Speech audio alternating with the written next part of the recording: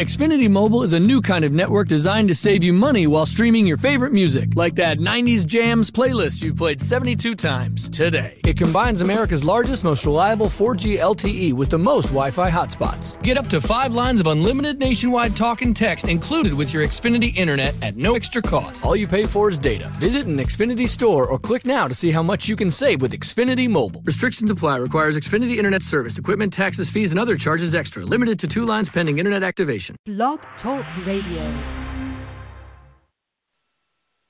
Welcome to Nonprofit U, a forum where nonprofit stakeholders can share lessons learned and discuss the latest developments in the industry.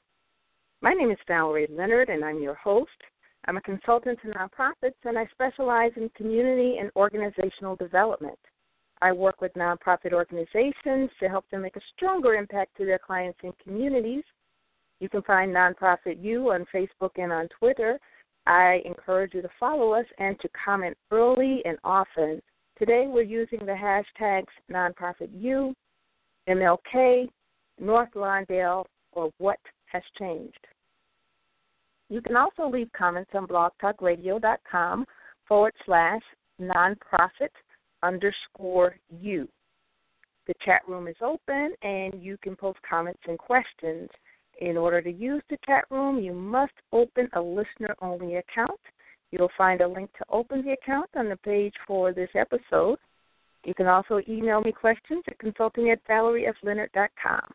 We'll be taking questions by phone and from our chat room at about the 20-minute mark or so. Call-in number is 347-884-8121.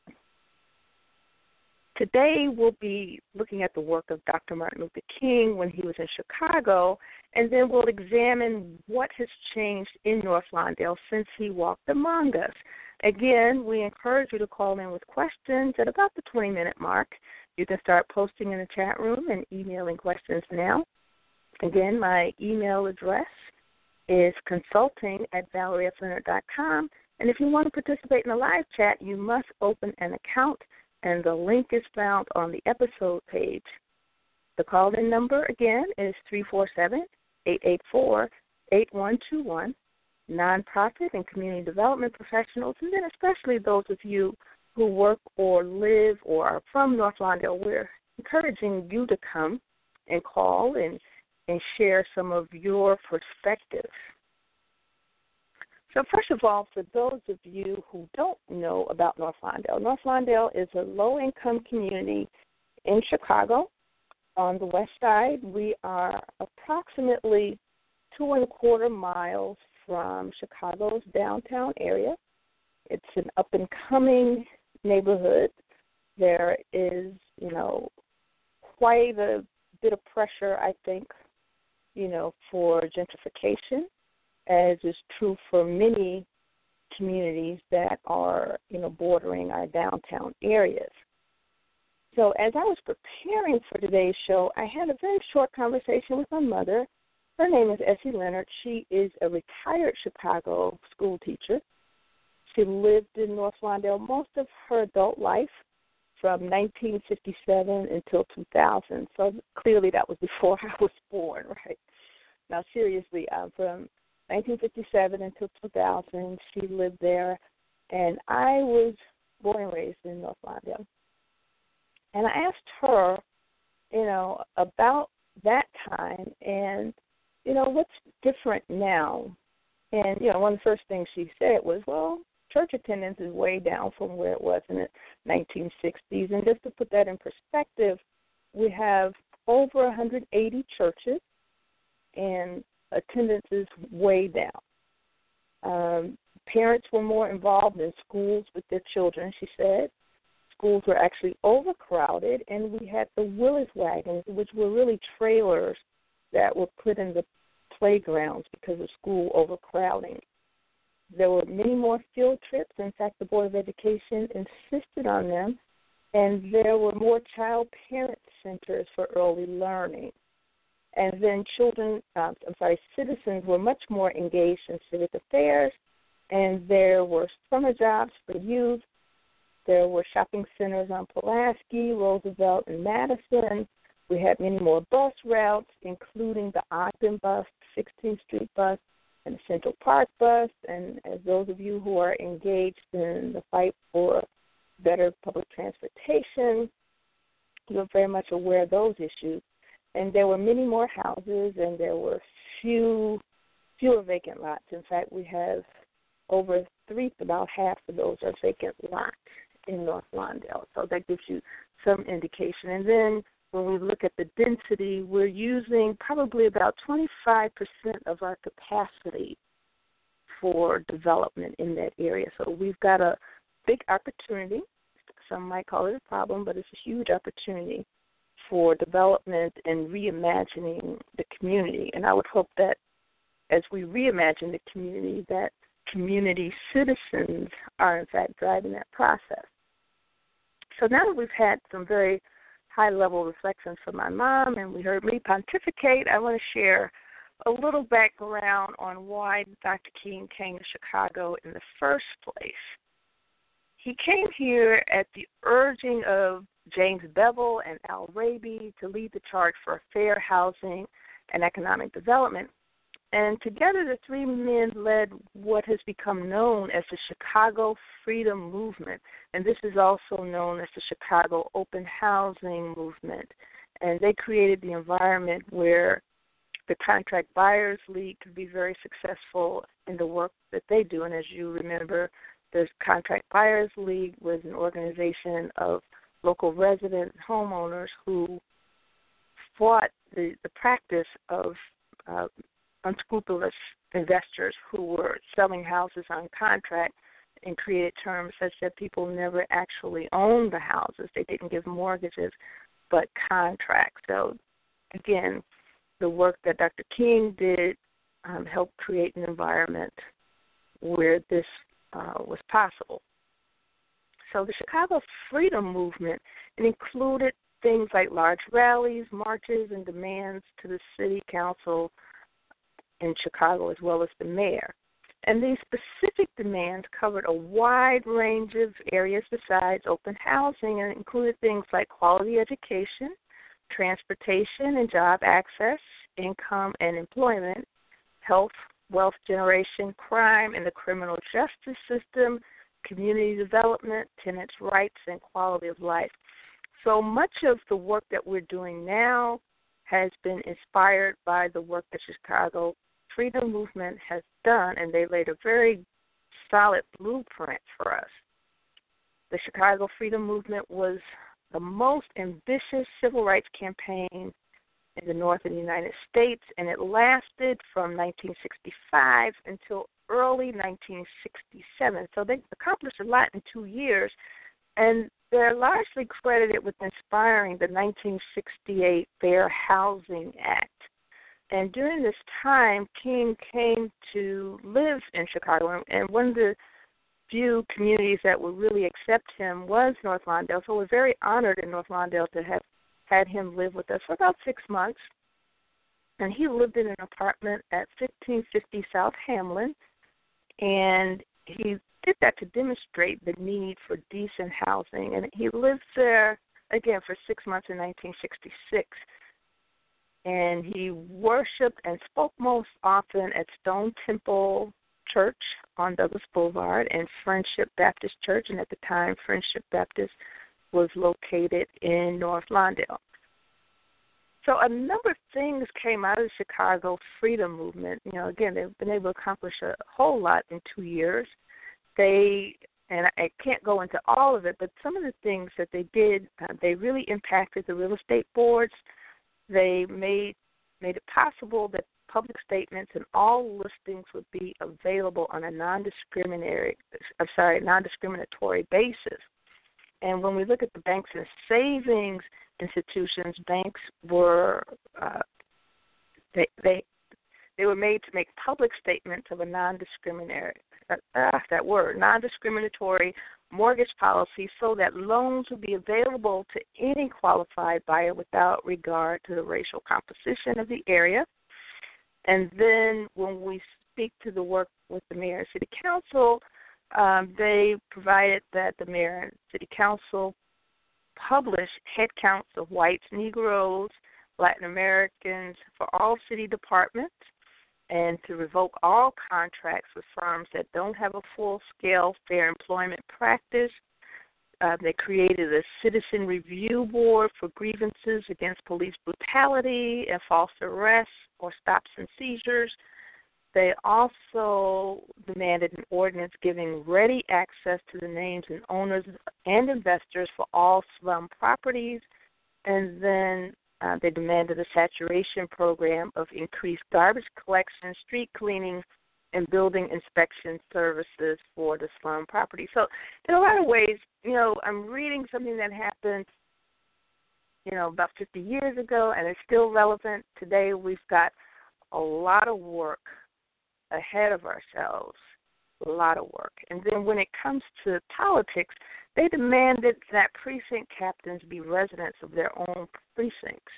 And then with the Chicago Housing Authority, they demanded a program to rehab present public housing, including such items as lobbies, restrooms, and recreation areas, and they also demanded a program to increase vastly the supply of low-cost housing on a scattered basis for both low- and income families. So as a result of their advocacy, we have scattered site public housing, and North Lawndale is the site of the greatest number of those project-based Section 8 housing. At one point we had as many as 1,600 units that were owned by one person. I'm not quite sure the total in the whole community, but one entity, rather, owned 1,600 units of affordable Section 8 housing.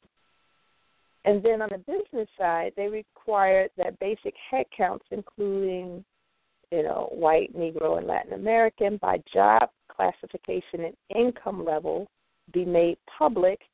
And then they demanded racial steps to upgrade and integrate all departments and all levels of employment. So that laid the groundwork for affirmative action that was created under Nixon when he came to office. So when we fast forward to, say, 2007, at the time when I posed this question,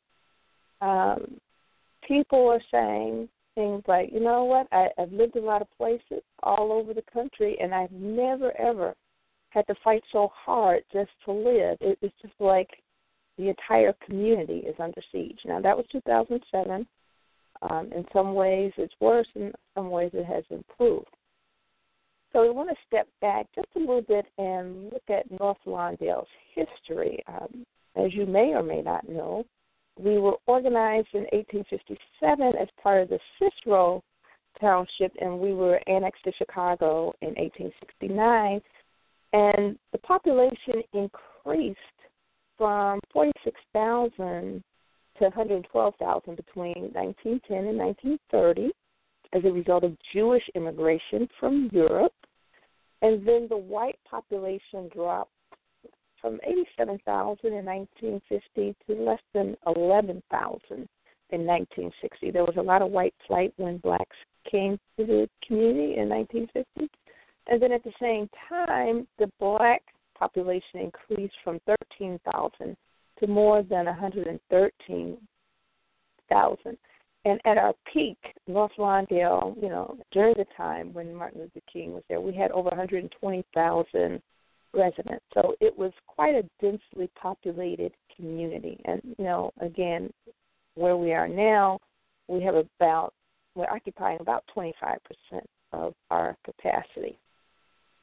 So, as I mentioned before, Martin Luther King came to the neighborhood during the 1960s, 1966. He wanted to draw attention to poor housing conditions. And then with his assassination in 1968, there were a number of riots along Roosevelt Road and 16th Street, and here it is, 2017, and we have not completely recovered. So he died in 1968, and within 2 years, 75% of the businesses were either closed or relocated. And to this day, we only have about 250 Lawndale. We used to have International Harvester. They left in 1969. we used to have Sears, and, they started leaving between 1974 and 1987, dismantling operations. We had Zenith and we had Sunbeam, and they left in the 1970s. And then Western Electric, which was a huge building, as well as huge enterprise. They were based here. They left in the 1980s. And then our community actually bottomed out around 1995, and we've been experiencing accelerated growth between 1997 and 2007. About 2008, we had, between 2007 and 2008, we had a recession, and we are slowly, very slowly, trying to make our way back.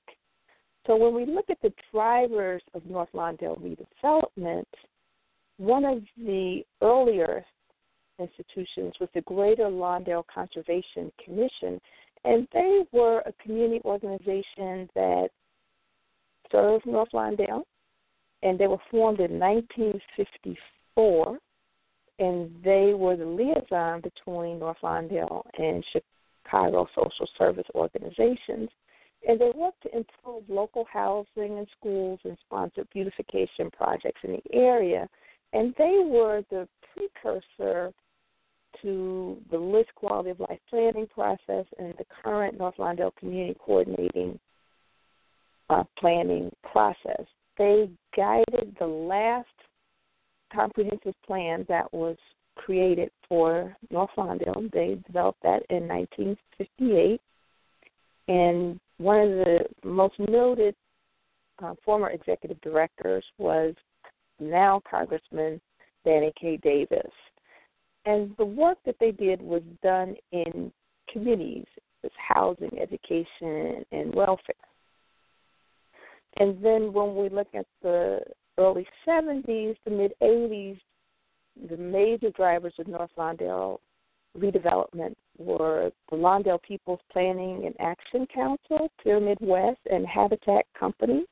And the leaders were Cecil Butler, Michael Scott Sr., and they were responsible for most of the development that occurred between the 70s and the mid-90s. They brought about the Lawndale Restoration on Douglas Boulevard. That was over 1,600 properties that they restored, made most of them Section 8. They were project-based Section 8. They created the Community Bank of Lawndale, and they also developed the Roosevelt Plaza Shopping Center and some affordable housing right across the street.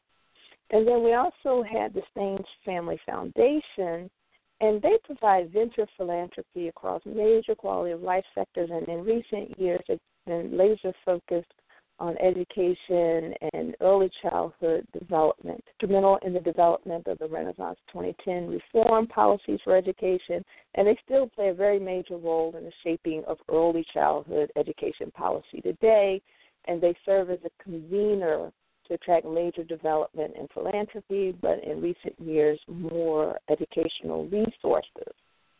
Another driver of the North Lawndale redevelopment was the Shaw Company, and the executive, Charlie Shaw, was actually an executive with Sears, and they developed things like the Holman Square Housing Complex, Holman Square Park, as well as the Powerhouse High School, and they have recently redeveloped the old Sears Tower, and it's now called the Nichols Tower. And other drivers of North Lawndale redevelopment include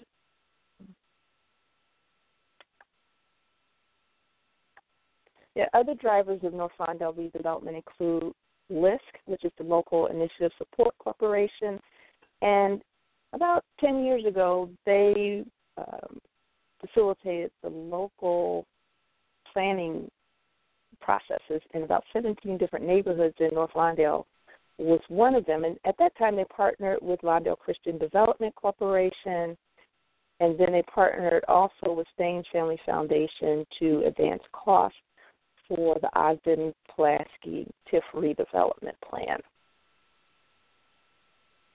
And today we have the North Lawndale Community Coordinating Council. They were put together about early 2015, April of 2015. I was one of the founding members, and they were an association, or are an association, of businesses, nonprofit organizations, individuals, and elected officials that have come together to coordinate and guide comprehensive planning. And this is the first process that actually combines capacity building for residents so that they will have an opportunity to take advantage of the opportunities that the planning process brings. And they have completed the existing conditions report and are looking to develop a comprehensive planning process, and that plan should be done within the next year. And then when we look at the demographics for North Lawndale, we're down to about 38,000 people, down from 120,000 some odd people when Martin Luther King was here. And the racial makeup is now about 93% African American. And then we have Latino and white who are coming in.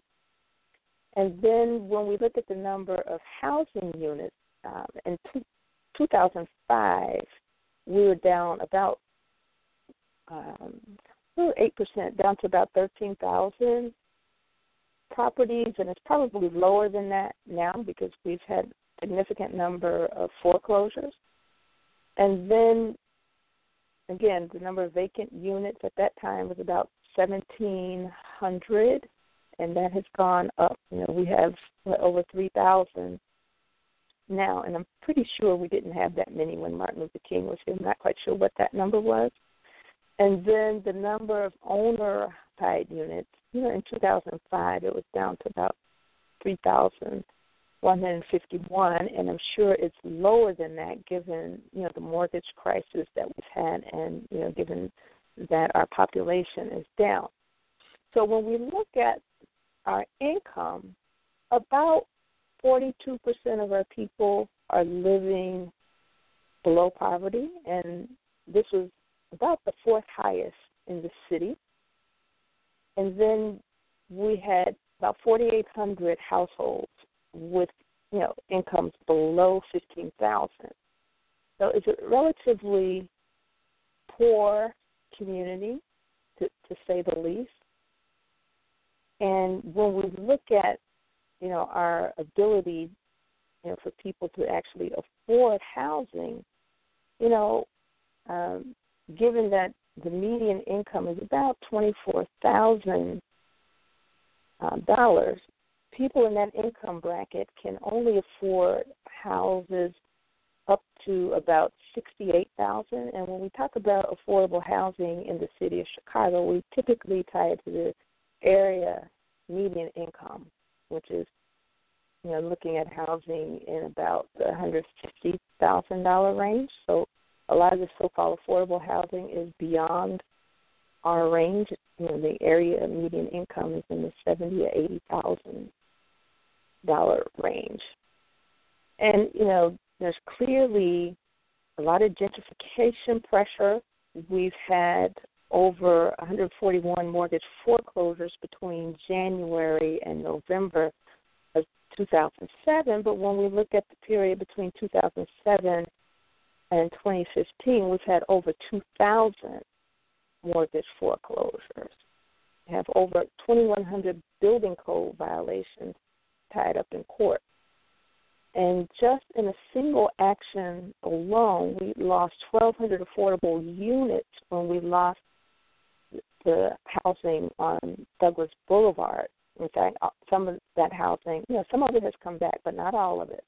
So we're taking a serious hit on the housing front, and some residents have actually complained that their property tax bills have doubled in the last year.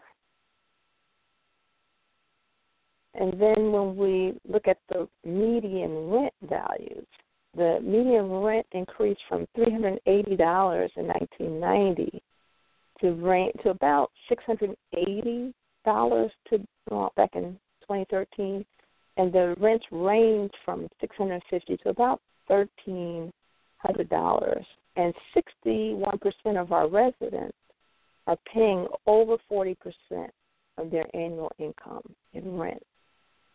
There are serious rising home values, and we've gone from $40,000 in 1990 to some homes being over $300,000 as is, today.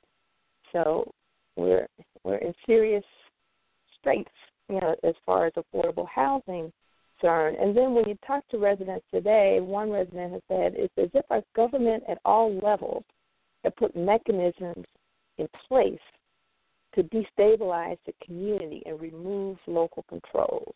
So we have unregulated predatory lenders. There's pressure to dismantle LSCs for public schools, while charter schools are run by governing boards with corporate representation. In fact, only about a third of our schools are regular schools. 2/3 are either charters or turnaround schools or alternative schools. And we no longer have the Lawndale Conservation Council, which actually had teeth such that their decisions, were lost, so to speak. Right now, the North Lawndale Community Coordinating Council, they serve an advisory council. And there's significant resistance to creation of local resident-run and controlled planning bodies. But, in recent years, we body and, the aldermen can work very closely together as they do their community planning. So as we look at rebuilding the community, the city has what I would call a Marshall Plan to rebuild the community, and they do that through the TIFs, through the NIFs, and STIFs. So the TIF is a tax increment financing district, whereas the NIFs are neighborhood improvement funds, so people can improve their properties. And the SPIFs, or Small Business Improvement Fund, that is meant for small businesses to rehab their facades. And, we're doing the community planning process as well. So those are the things that are in place in North Lawndale.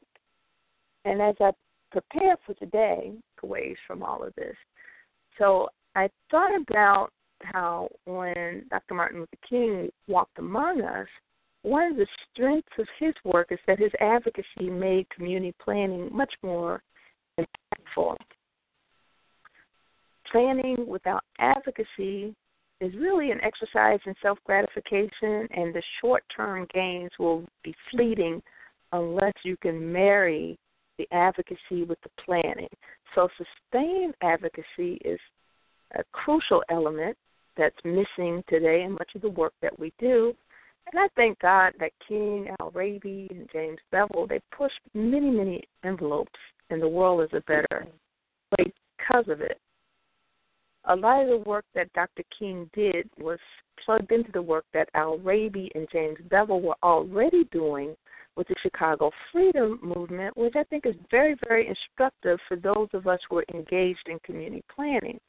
They were very holistic in their approach, and they impacted policies at the national and local levels. However, one of the shortcomings of the Freedom Movement is when the leaders focused their efforts on the Vietnam War, there were very few people to carry on the work in housing, transportation, and economic development. But we also have to look at the fact that that work that was done has a lasting impact. Again, as I said before, a lot of what they did was accomplished in 2 years. And they were able to lay the groundwork for a number of laws regarding fair housing and affirmative action that guide policies today. So what I would recommend is that we combine comprehensive community planning with policy and advocacy, and that we engage community stakeholders early and often, and that we develop leadership at the grassroots level and create structures and systems to ensure long-term sustainability of the work. So I want to thank you so much for listening. Those were some of the thoughts that I had. And this brings us to the close of our episode. The show will be available for download within about an hour. And be sure to tune in next week when my guest will be Jody Adler. She's the director of the Law Project. So I shall see you then. Take care. Bye-bye.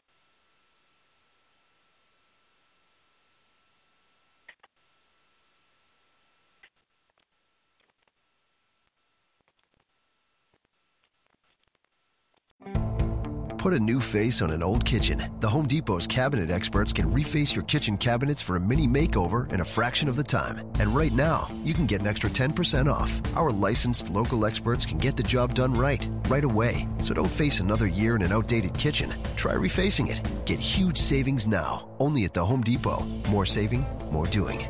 Offer valid through January 17th, 2018. License numbers available at homedepot.com/license numbers. Put a new face on an old kitchen. The Home Depot's cabinet experts can reface your kitchen cabinets for a mini makeover in a fraction of the time. And right now, you can get an extra 10% off. Our licensed local experts can get the job done right away. So don't face another year in an outdated kitchen. Try refacing it. Get huge savings now, only at the Home Depot. More saving, more doing. Offer valid through January 17th, 2018. License numbers available at homedepot.com/license numbers.